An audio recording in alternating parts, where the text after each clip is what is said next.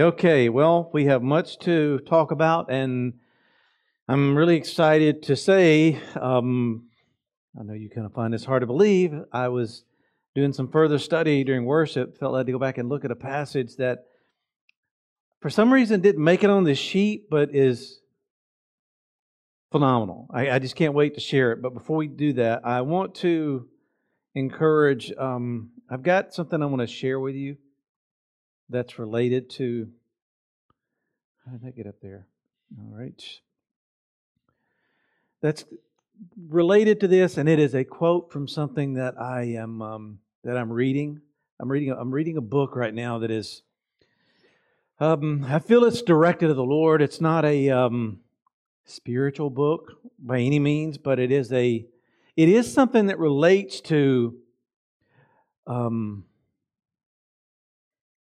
the delight word from this morning. It really is, because if we're not delighting in what God wants us to participate and partner with Him in, then that means that our focus and our attentions are being drawn away to spend more time doing other things. Okay, and one of the things that this book is doing, it's about it's a business person who has been in business, an entrepreneur, and who travels the globe and does seminars and stuff. And I won't mention the name, and I'm going to give you a quote that is very powerful, that I think is a practical way of helping us to stay focused on eternal things. Here it is. And you may want to jot this down, because when I use the term, most of the time we'll go straight to business. But I want us to take it, and you can apply it to business, you can apply it to anything, but I want us to take the word productivity and apply it to our spiritual walk. So, true productivity is this. It's about doing more of what is in your desire zone. I'm going to say delight zone, and less of everything else. Now, he takes a whole book and uses this principle to help people learn how to focus. And the title of the book is Free to Focus. And I kind of thought the guy may be a Christian, and so he's got references to one of his things that he does every day. He has a routine. One of the things he does is he gets up and he focuses on reading the Bible. Every single morning. That's part of his morning routine. And so when I read this statement here, now he's got a whole premise, there's much, much more, but you get the point. The gist of is focusing on the things that God really delights in and what He's called you to do and be in His kingdom, and less of everything else. It's kind of like everything else is going to pass away, right? Only the things that are eternal are going to remain. So in no way am I saying we can't go to the beach. Okay, but what you get the point. Anything can take the preeminence if we allow it. I mean, anything. The beach, video editing, audio editing. And I'm not going to ask a show of hands. How many of you some of us are really good at having a laser-like focus, but most of us, during this time frame, it seems to be more challenging. So I'm taking this as a thing, and I'm practically integrating some things that I know are very good spiritual principles like this, where I want to focus more on the delight zone, the things that God has put inside of us to do and be in His kingdom. Intercession, prayer, even when you don't feel like it, studying the Word, writing outlines, putting together messages. Those are things that are in my part of my desire zone. Anything that comes into that or doesn't align with that, guess what? It gets no. And this guy, this is the way he stays focused. He stays on task. And it's just a good thing. So I wanted to kind of share that with you. Now, with that in mind, we're going to go into part 2 of the teaching on delight. Now, I've got to really, I'm going to go all over the place on this with the remaining pages you have. But I do want to start off with our calling and our placement. And we're going to look first at the example of King Solomon. In 1 Kings chapter 10, verses 6 through 10, it says, "And she," meaning the Queen of Sheba, "said to the king, it is of a true," or emet report, emet's from Ammon, "that I heard in mine own land of your acts and your wisdom. Howbeit, I did not Ammon the words until I came. And mine eyes have seen it.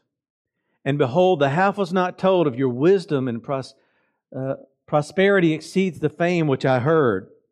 Happy are the men, happy are these servants which stand continually before you and shema your wisdom." Those are two characteristics of John the Baptist, too. I had never seen that before, how that we're friends of the bridegroom, we stand and we what? We hear. It's really interesting that Solomon is being referenced here by someone else, a queen, that says this is what they're doing before you, to hear and obey the wisdom that God has put within you. "Blessed be Yahweh your Elohim, which delights in thee." Now, the ways of God are again on display here.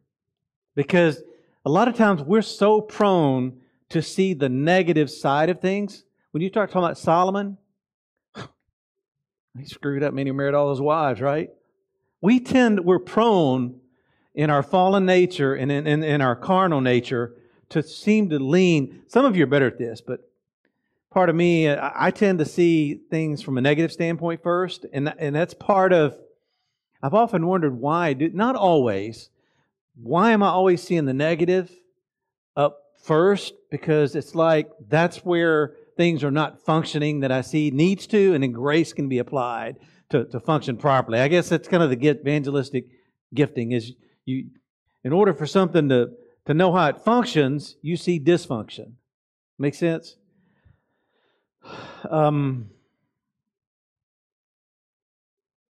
I don't know how I got off on that tangent. Let me bring us back.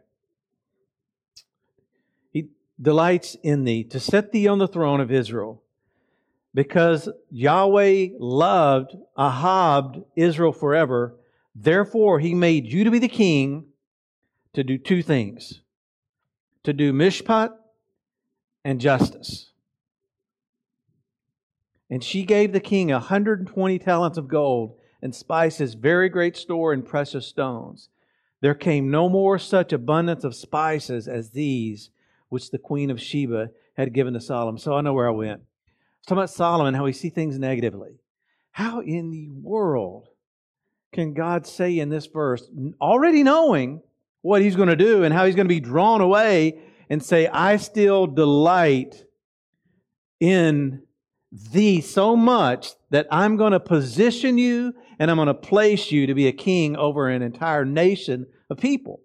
And in that regard, it's twofold. There's really two major responsibilities as a king. And that still applies to us too. Is to do judgment, partnering with the spirit of judgment and burning, and to do justice. Now, this is not a justice thing, and it doesn't have anything to do with social justice. It's more spiritual justice and making sure that people are aligning with what God intends to do in the earth. But that's a whole other discussion. But here we've got this whole scenario which centers around His kingly calling and His placement, and God taking great delight in that, even though He knows He's going to miss the mark down the road. That's us. God doesn't He doesn't hold things against us in advance, even though He knows we're going to make mistakes along the pathway. And we can be, that's where grace comes in the New Testament. They had grace, but it was in a different dispensation in the way God utilized it. But, when you think of Saul, what's one of the first things that comes to mind with Saul? Man, he disobeyed the Lord, right? He didn't do what God said to do. Huh? I'm not real quick to, maybe 25 years ago, I was real quick to be hard on individuals like that. Well, why do they do that? Well, it makes a lot of sense now to me because where we are in the Lord, because at any given moment, these principalities and these powers that are out there, they got a lot of teeth spiritually. They are not toothless. They have twisted power. They have limited power, don't get me wrong. But in the same breath, I know that to remain humble is the way to go. Contrition is the way to go. And that's why the Lord has hammered that for so many years. And He will continue to do that. And we're going to see in just a moment in the life of Job where that comes into play. Like now. So in Job chapter 34, verses 1 through 9, Job had some really unique friends. I mean, they had great intentions. They really did, but they missed it a lot in the discussions with Job and trying to help him. So here we have a scenario in Job 34, verses 1 through 9. It says, furthermore, Elihu answered and said, hear my words, O you wise men, and give ear unto me, ye that have knowledge. For the ear tries words, and the mouth tastes meat. Oh, that's a revelation, isn't it? The ears and the mouth. Anyway, let us choose to us judgment. Let us know among ourselves what is good. For Job has said, I am righteous, and God has taken away my judgment. Should I lie against my right? My wound is incurable without transgression. What man is like Job who drinks up scorning?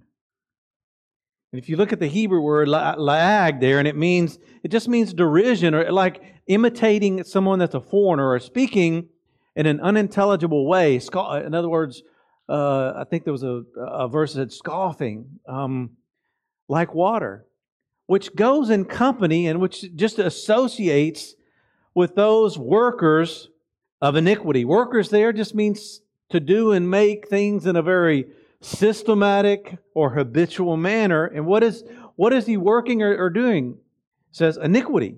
And he walks with wicked men.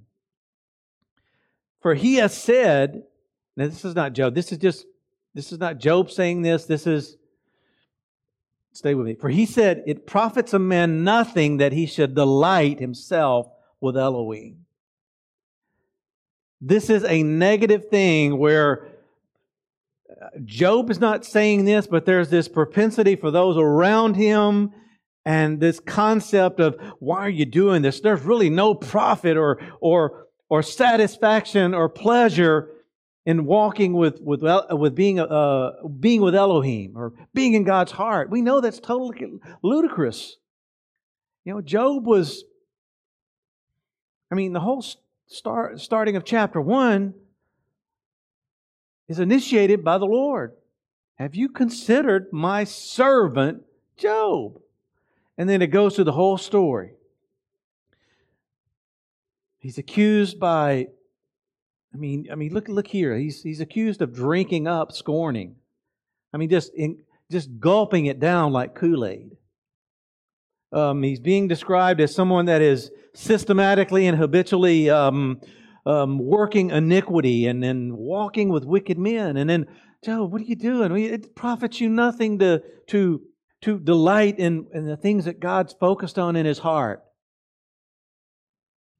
It's just really interesting to see this here. Now, you don't have this on your handout because this just came. I don't know why I didn't put this in here, but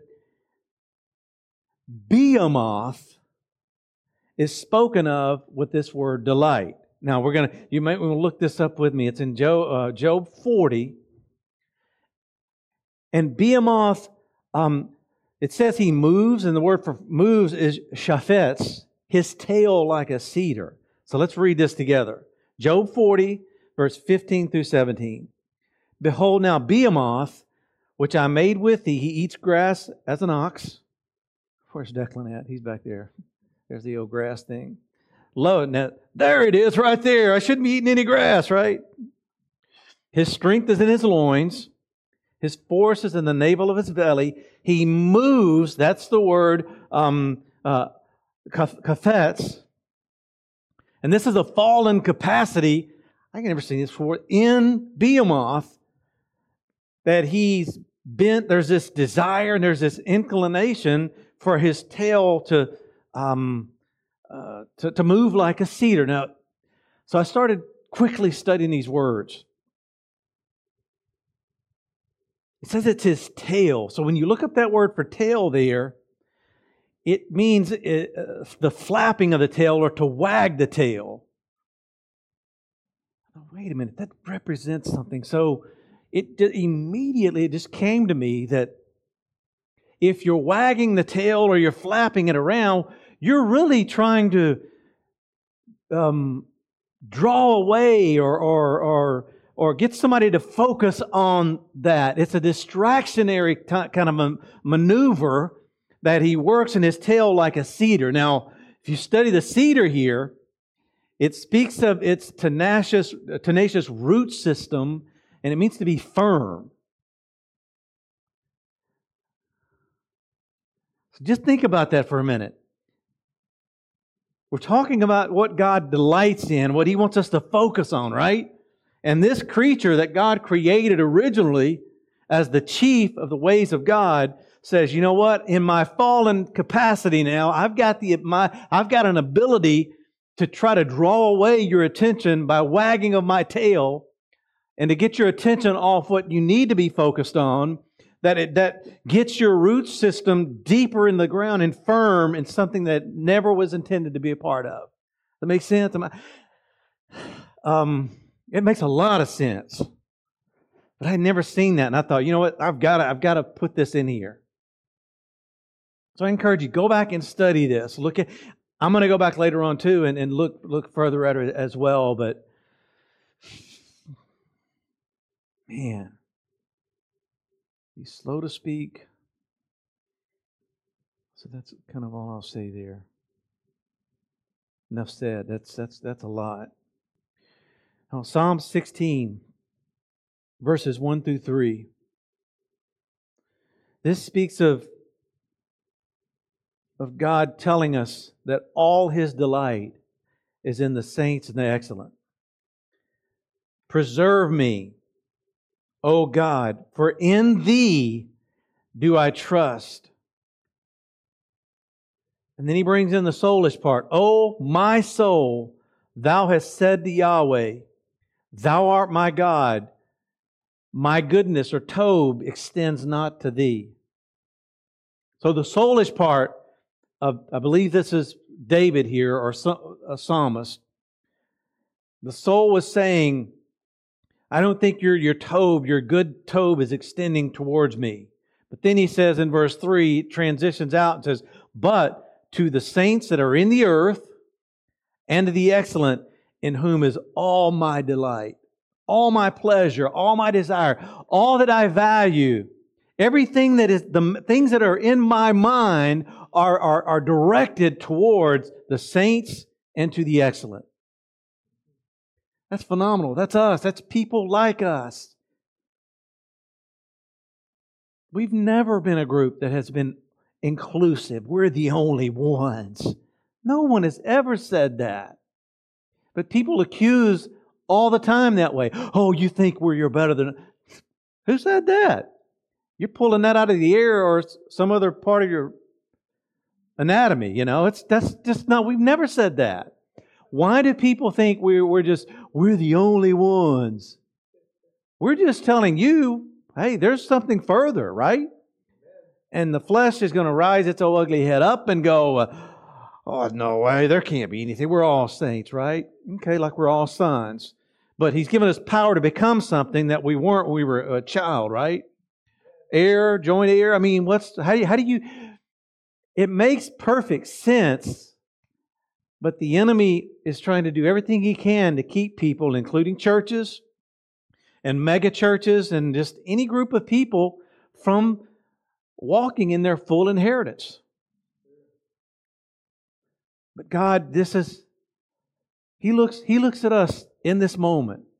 He looks at anybody that's operating this way, and He says, my pleasure and my delight, the things that I value are saintly, and those things that are excellent. Now, I'm not going to go into an excellent teaching, but you get the idea. When God peers down and He looks across the entire globe this morning at every gathering, notice I didn't say church, because we know the ecclesia is not a building. We are the ecclesia. When He looks, I wonder what He's thinking. I wonder if He's saying, hey, I delight in those people there. They're functioning as saints, or they're moving as the excellent, the way that I see it. And there are a lot of people that He would definitely put that stamp of approval on. But there are lots of scores of people in churches that He might not do that. We used to be that way, right? We weren't always saints. We were more functioning as, I wouldn't say we were illegitimate, but I would say we were kids. We were children, because that's all we knew, right? That's all we knew. We were in a big nursery. You know, we kept hearing the salvation message every single Sunday, and it's like, Dad, all 20 people are born again. We can only do this so many times. You know, a recommitment can only be recommitted. You know, I mean, is there anything else that God's saying to His people? That's what I used to think as a little kid going to church, and I didn't even like it as a kid. But I digress. Let's look at the next section here on the plan of Yahweh. Psalm 37, and I kind of referenced this one this morning. Trust in the Lord. Trust in the eternal plan. And do Tob. Actively be doing Tob in the earth. And when you do that, you're going to dwell in the land, and verily you'll be fed. That is a progression that we have to follow. Trusting, doing the Tob, leads to dwelling in the land and being fed. And then we come to verse 4, where you delight, and the word for delight here is another Hebrew word that means to be soft, which is really being pliable to whatever He has interest in. Delight yourself, very personal.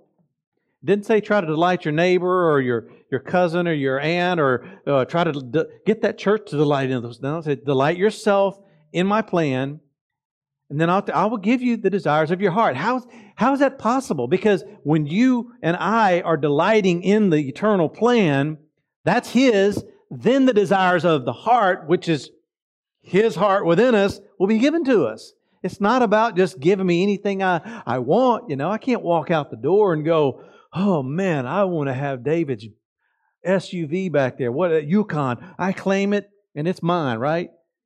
Tomorrow I never get it. The next week, the next month. Oh, it's a lack of faith, brother. Really. It's stupidity, actually. It's foolishness to make statements like that. But people believe that. You know? But that's not what this is. It's a progression. And then and then after that, after He gives us the desires that are in our heart, what do we do with it? Commit.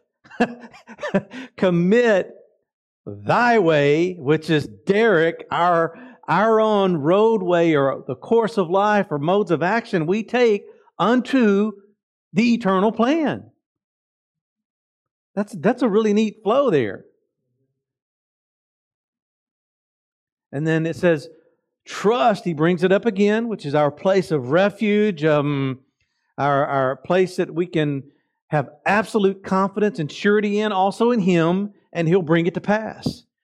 And He shall bring forth righteousness as the light, and thy judgment as the noonday. So that is a very, very powerful progression that we follow. Delighting ourselves, being pliable to whatever is in the eternal plan.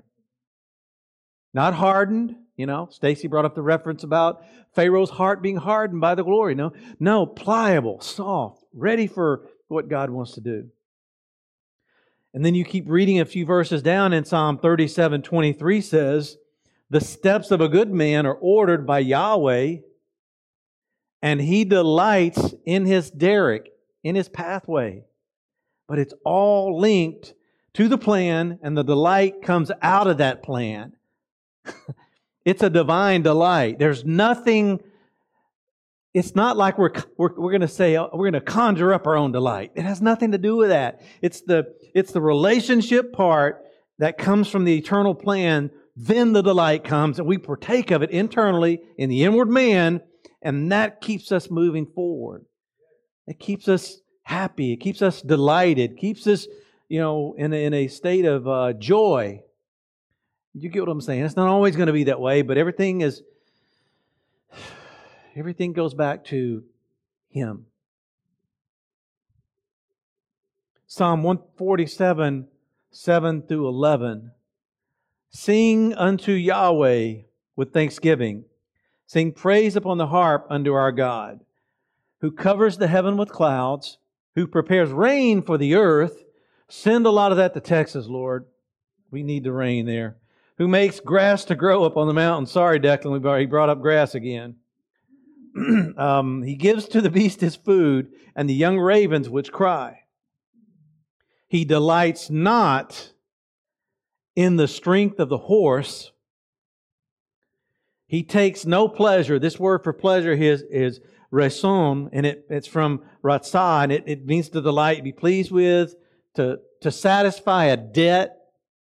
I mean, if you're paying off something, great delight. That's the feeling. That's what he's talking about. In the legs of man. It's kind of funny, isn't it? Well, we know he takes no delight in my legs, that's for sure. But it's just interesting how he's saying, I don't, the animals, I take no delight in that strength that horse has, nor the legs represent a lot of things. But he says, I don't take delight in that. But Yahweh takes pleasure, same word, rason from ratzah, in those that fear Him and in those that hope in His mercy. So you got three important factors here. You've got the reverential fear, hope, and then mercy that comes out of that. Those are things He delights in. When the Lord looks over the highest levels of our government, I wonder what He thinks. I wonder what goes on in His heart when He looks. And people can try to hide it. Jeremiah spoke very candidly about us trying to hide from the Lord. I don't care who it is. The President of the United States down to, the person that is faithful to be here to a gathering like this. He sees it all. He knows those that fear Him. He knows those that are a bunch of giving lip service at the right time, at the right place. He knows all of that. He knew Solomon was going to get entangled with other things that he shouldn't have. He knew Saul was going to. He knew Saul was going to make the mistake before it even happened, but he said, I'm still choosing him as a king. These things don't make sense to us. Humans want to do just the opposite. When God said, my ways are not your ways, He's really shown me that even more these days. I wouldn't, like I told you this morning, I wouldn't have done it that way. Just kill the Israelites. You said your anger is kindled against the Israelites. You didn't say the Israelites and David. But He chose to do something different. Our job is to try to learn to discern the ways of the Lord. And that's an ongoing thing. I'm going to really plug in this thing with Behemoth. I hadn't associated some of the things that I've been sensing and feeling and being drawn away, even related to the tail or the wagging of distracting influence of Behemoth until this morning. There's no fear. We don't have to fear because the Lord knows we fear Him. And we're going to miss the mark. We are. We're going to do things that we shouldn't.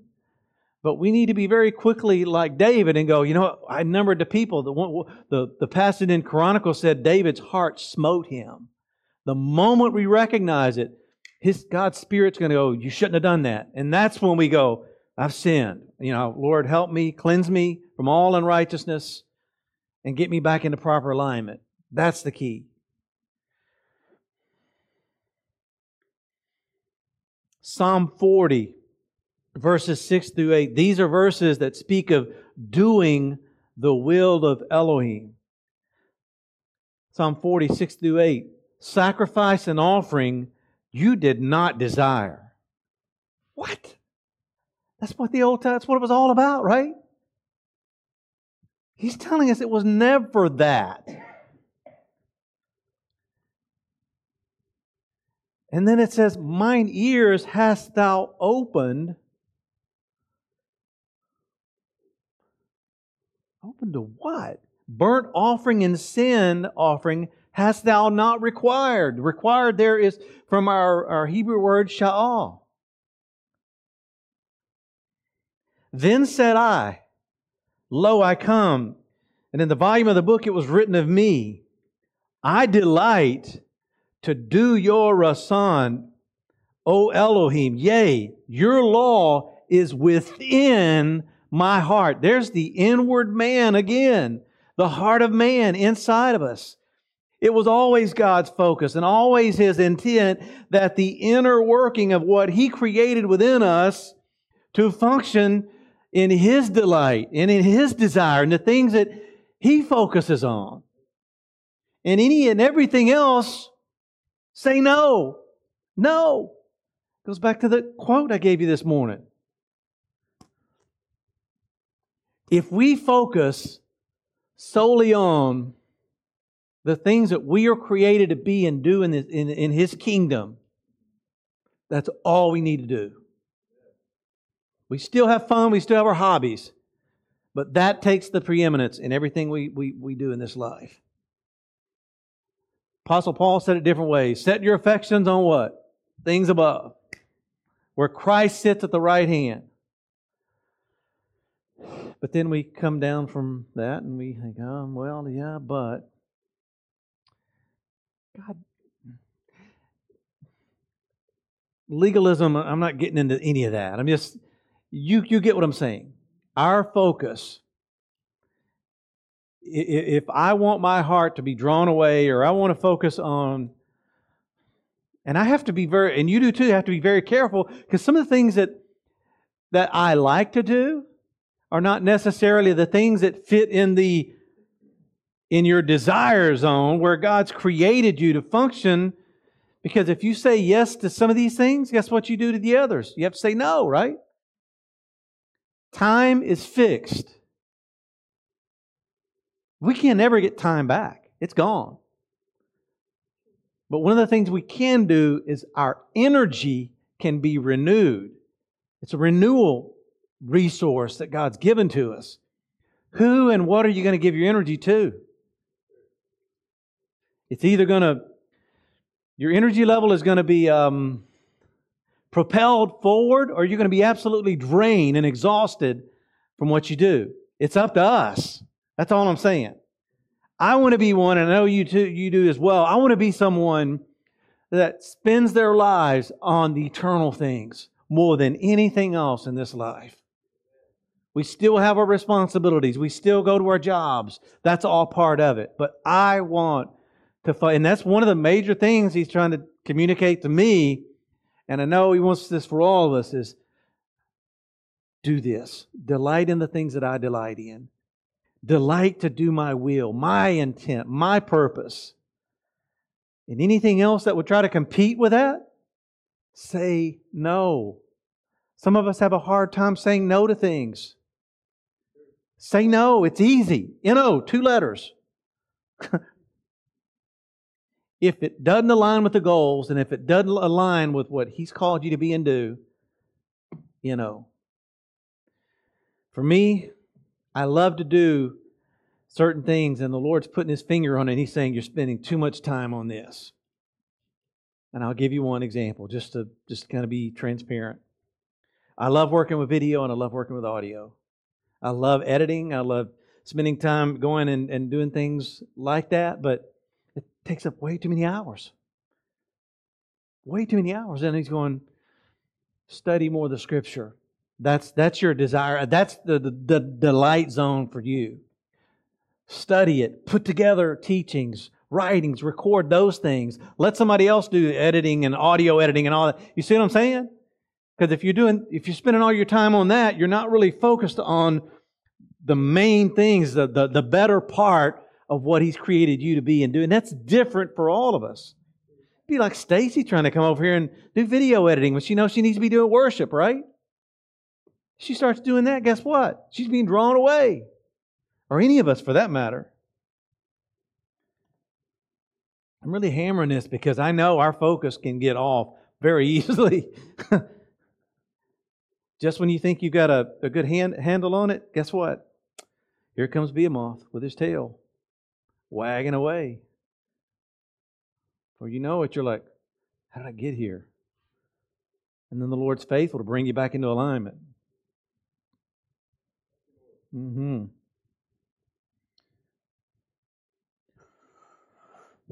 Okay, Psalm 51.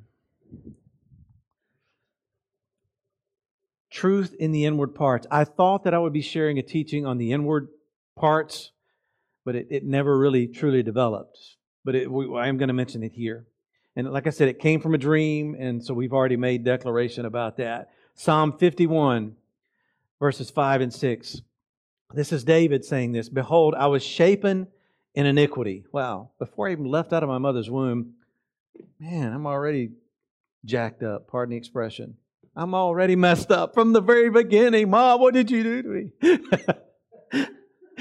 And in sin, and the Father, let's go ahead and throw him in there too. Takes two to tangle. And in sin did my mother conceive me. So he's starting out everything, even before he's in the earth, in iniquity and in sin. And then he says, verse 6, behold, you desire truth, emet, which is from the Iman, in the inward parts and in the hidden part. Okay, those are two different distinct areas of our spiritual makeup. Thou shalt make me to know wisdom. Just very, very interesting that God is focused. He is inclined and put within us this desire that He wants His truth in the deepest places of who we are. And He said that's the inward parts, plural, not singular. And in that part is where we gain and learn and know His wisdom. The verbiage is so picturesque, shapen, conceived. Psalm 109, this is a negative example. I'm not going to read through all of this. I have it there, but we for the sake of time, I've given this section, delights not in blessing. Verse 6 mentions the wicked man and then Satan standing at the right hand. If you keep reading down through there, let's pick up at verse 16. Because that he remembered not to show mercy, but persecuted the poor and the needy. Needy here means to be in want or destitute, but it's from our Hebrew word abba, which means to breathe after. There's a target on our back. Because we are poor in spirit, we recognize our need for Him and His Spirit, but also we are identified as those that are needy, that are really, we are still destitute. We want to be able to breathe after His Spirit and what He wants to accomplish, right? And that's here. That He might even slay the broken in heart. As He loved cursing, how could anybody love cursing? I mean, but that's what the enemy realm's all about. So let him come to Him, and as He delights not in Baraka from Barak, so let it be far from Him. Okay, you want cursings? That's going to be your portion. You don't want any blessing? You don't want a Barak? You don't want to bow the knee and submit to me? That's what you're going to get. And as He clothed Himself with cursing like a garment, so let it be unto Him, so let it come unto His bowels like water, and like oil into his bones. Let it be unto him as the garment which covers him, and his girdle which wherein he girds himself continually.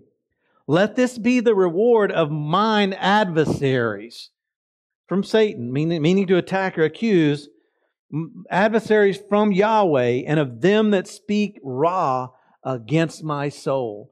So this is go back and look at it in its entirety. Enemy forces are after us. He'll do anything he can to try to prevent us from fulfilling the call and placement of the Lord. He will. He'll attack. He will. But in this case, if there's enemy forces that, they just take great delight in cursing and not blessing, then God says, you know what? I'm going to give you over to that. Seems like Romans 1 says God gives people over to whatever they want, right? He is. He's not some kind of person that's going to force anybody to do anything. We choose our pathway. I chose to get up this morning, even though I wanted to sleep. Everything we do is our choice. People say, well, I don't have a choice. There's choices all around us. I choose to pray. I don't have to pray. Oh, God, I've got to pray again. I choose to pray. And when I say that, it doesn't mean I'm just, my spirit is so alive this morning. I'm alive.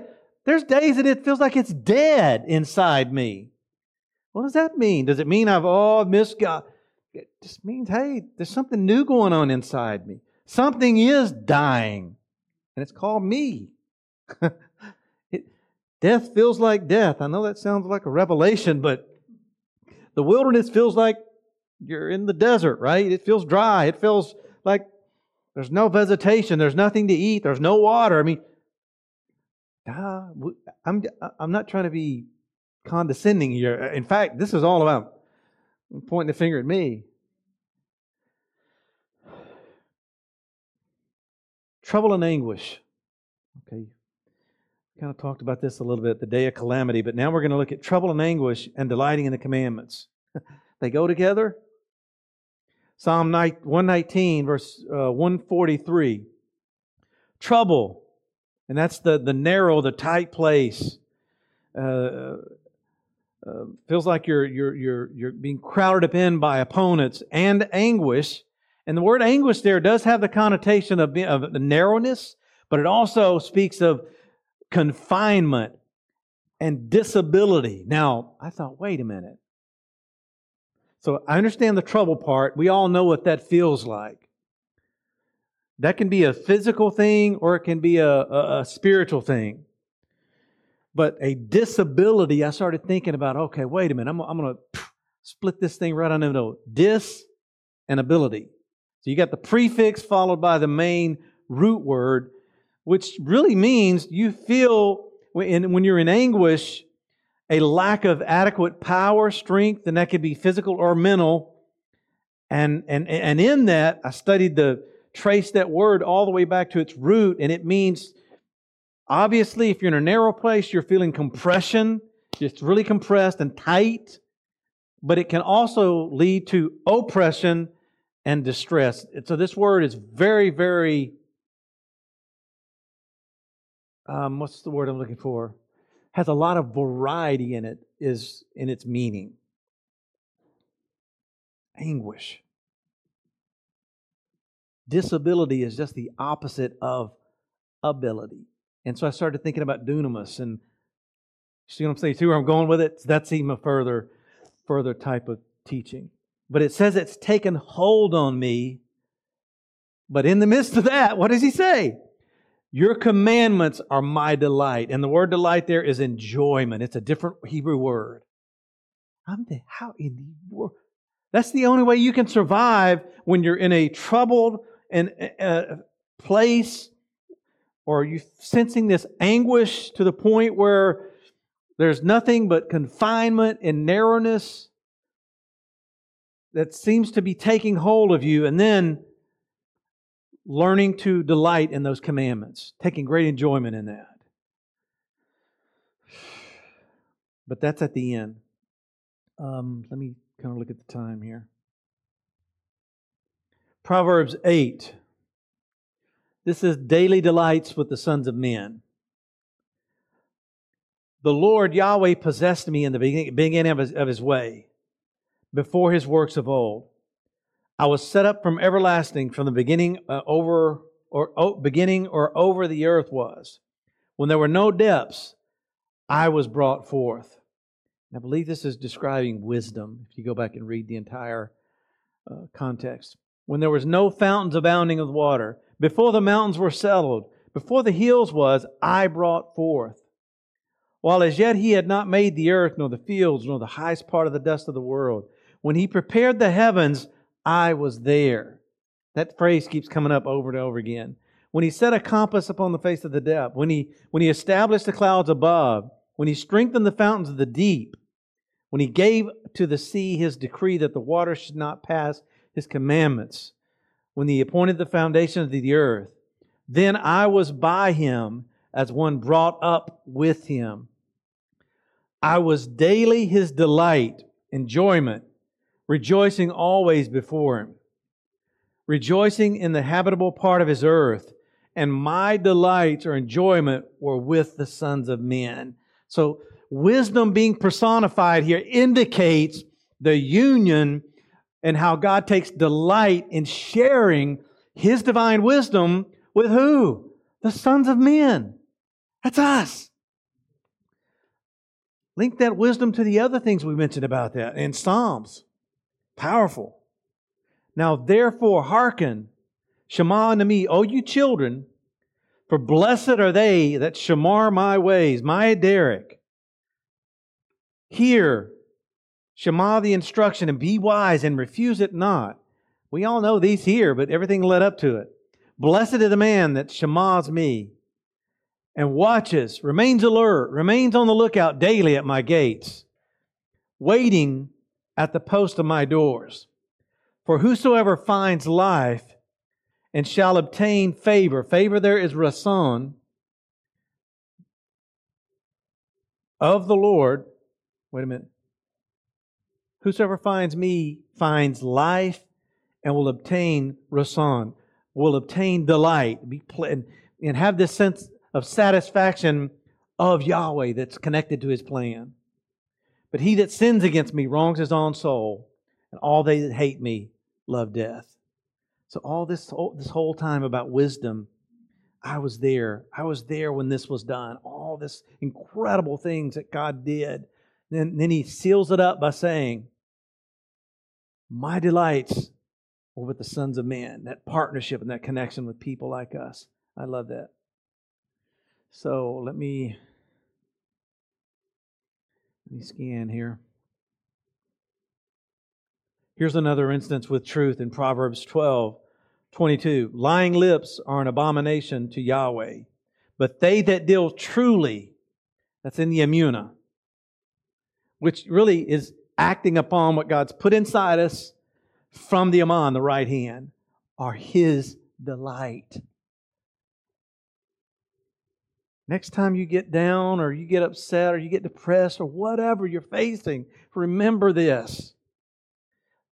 Those that are dealing in the Emunah, the truth of what God's put in us, that we've acted upon from the right hand, He says, you are His delight in that. This is really powerful when you really stop, meditate, and really read it for what it really says. A man's ways. Almost sounds like some kind of new song of some sort. Proverbs 16:7. When a man's ways, Derek, please, here's the word, Yahweh, he makes even his enemies to be at peace with him. That's pretty powerful. I'm glad he can do that, because the focus is on not that we can bring the peace or anything that we can do, but other than when our ways are when our ways are in alignment with Yahweh's eternal plan, then that's when He steps into making our enemies, our opponents, those that are hostile against us, to be at peace. Shalom. Trying to see which ones I need to kind of, it's hard to not focus on any of them. Tefillah prayer, Pastor's written a lot about that. Let's kind of move to the writer of Ecclesiastes reveals that there's a season and a time to every shafet's purpose. In Ecclesiastes 1, verses 1 through 10, to everything there is a season and a time to every purpose. Purpose there is desire, the thing that God values, the thing that's going on in His mind under heaven, and then He goes through it all and He begins to list it. And then in verse 9, He says, what profit hath he that works in that wherein he labors? I have seen the travail which God has given to the sons of man to be exercised by it.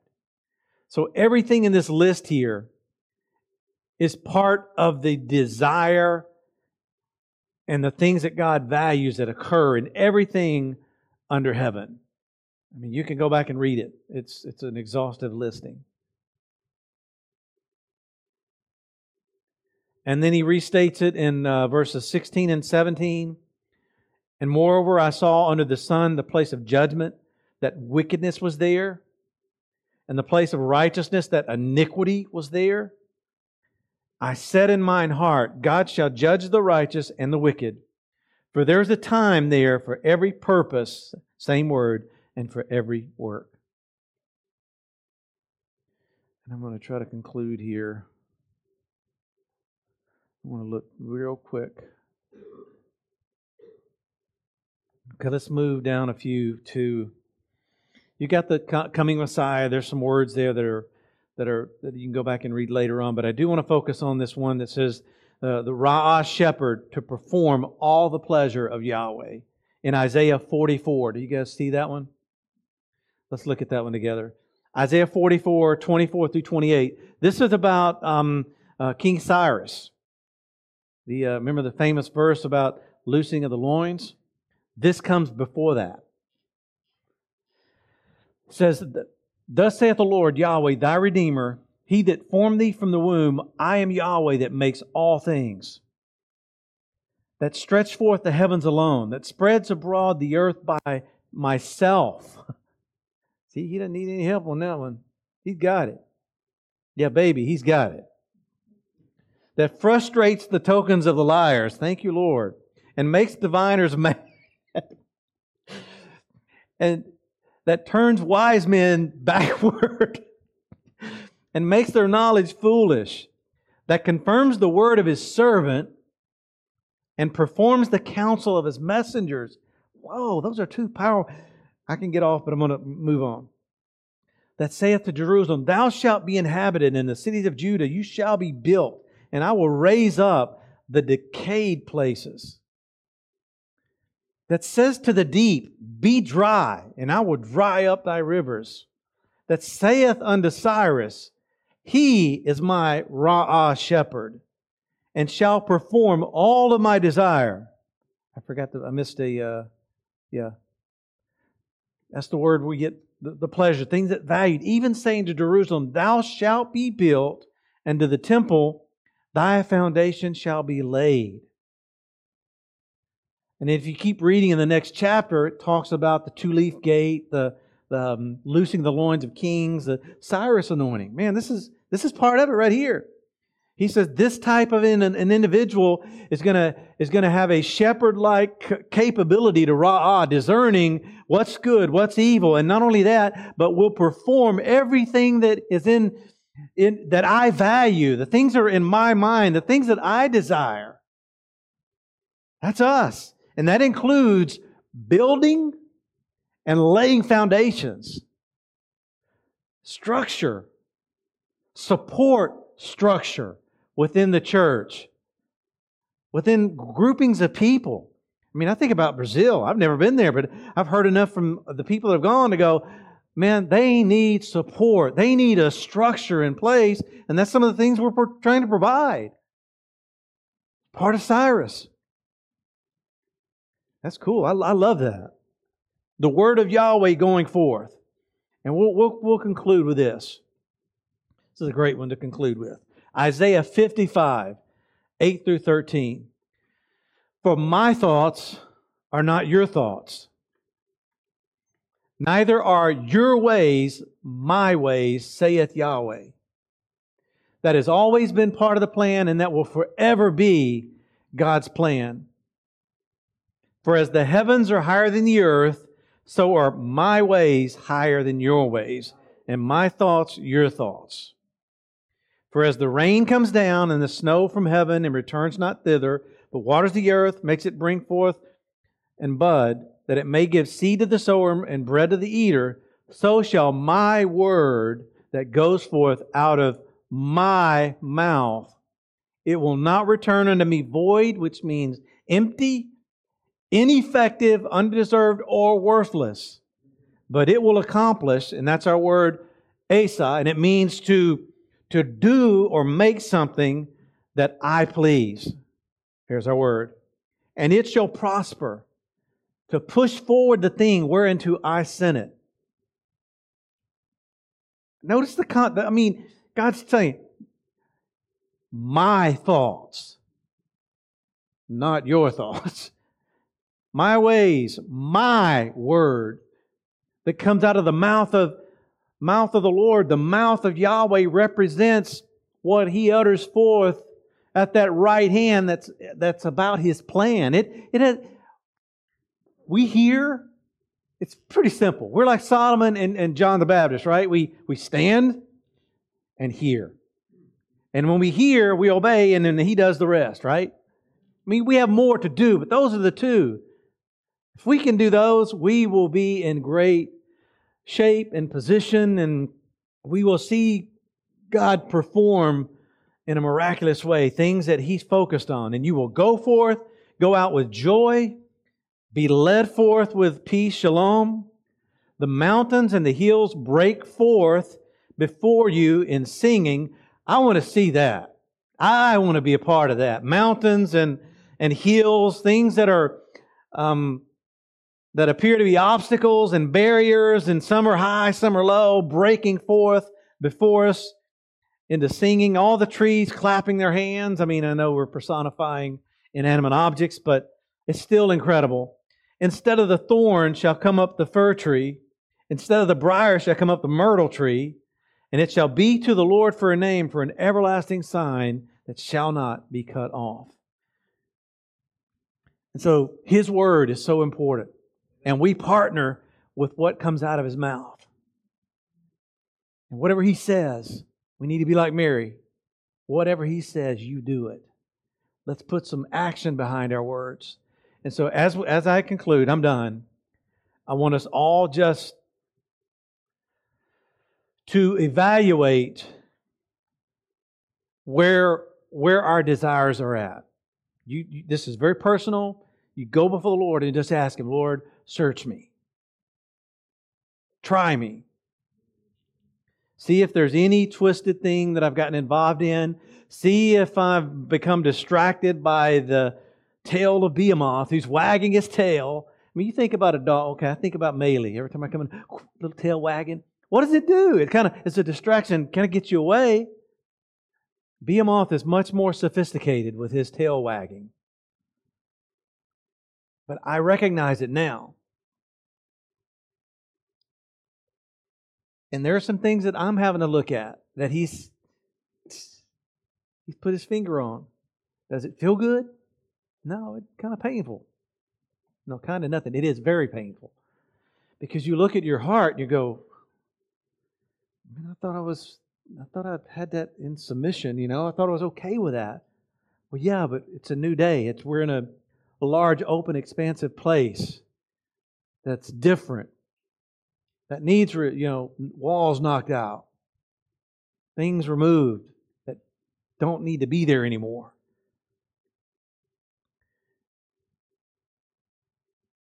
And I know that even in me and in you, our desire is to be doing the things that please Him. That's the ultimate. We're not all there yet. I don't think we ever will be until the second coming, whenever that is. But I just encourage you. This is a great word. It is. Now, I've taken it in and I've ingested it and I've eaten it, and I'm like, oh, I swallow it a little bit, and then I try to regurgitate it. No, take it all in. Don't be like Daisy. And I'm really ending. I even did this. I put together a list. You might want to do this. This is what I did. Call it call it God's delight zone, whatever you want to call it. List it out. And then over on the other column, list out what He's put in you that is in that zone. And what I mean by that is, we all know what it feels like for something to be a drudgery, right? Oh my God, I gotta do this. That doesn't go there. If you have those types of things, and these things can be even spiritual things. I'm serious. So God doesn't want anybody video editing? Well, no, I'm just saying He don't want me doing that as much as I used to. Because that's taking me away from the other things that I need to be in studying and interceding and praying. Because for me, that's for all of us, that's the better part. But there's things that He's going to want to not go in that delight zone. You've got to figure that out and be honest. And if there's things that are time wasters, i.e. social media, he's hammered that in me. He's like, you're spending too much time on your phone, even tells you now. You've been spending 4.5 hours on it a week.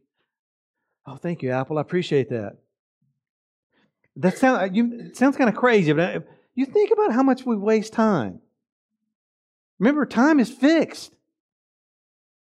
It's gone, it's gone. Your energy is renewable.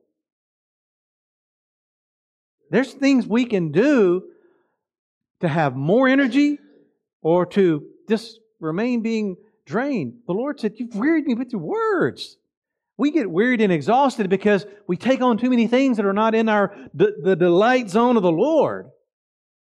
I'm saying let's say no to those so we have more time, more energy to focus on those things. So try that little exercise. So Lord, I know I've kind of babbled on here for 15 more minutes. I apologize. Thank you so much for giving me the opportunity to share with our family and our friends here. And Lord, all of us in this room, I know it's our desire to do those things that you delight in. But Lord, search us, try us, and see if there's any wicked way that is within us, or we've been influenced to be drawn away to do other things. Bring us back into alignment. Tell us and show us what those things are.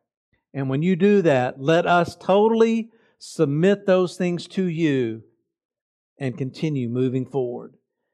And I thank you for this. And I just declare over all the saints here that you will a grace measure to overcome in the midst of trouble and anguish or anything else that is going on in people's lives. And Lord, we speak healing, and I just declare these remedies, these unexpected releases of provision would come forth.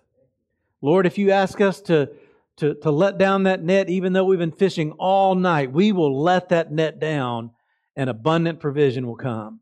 Help us to hear and follow in obedience wholeheartedly. We thank you, we love you, and ask all these things in Jesus' name. Amen.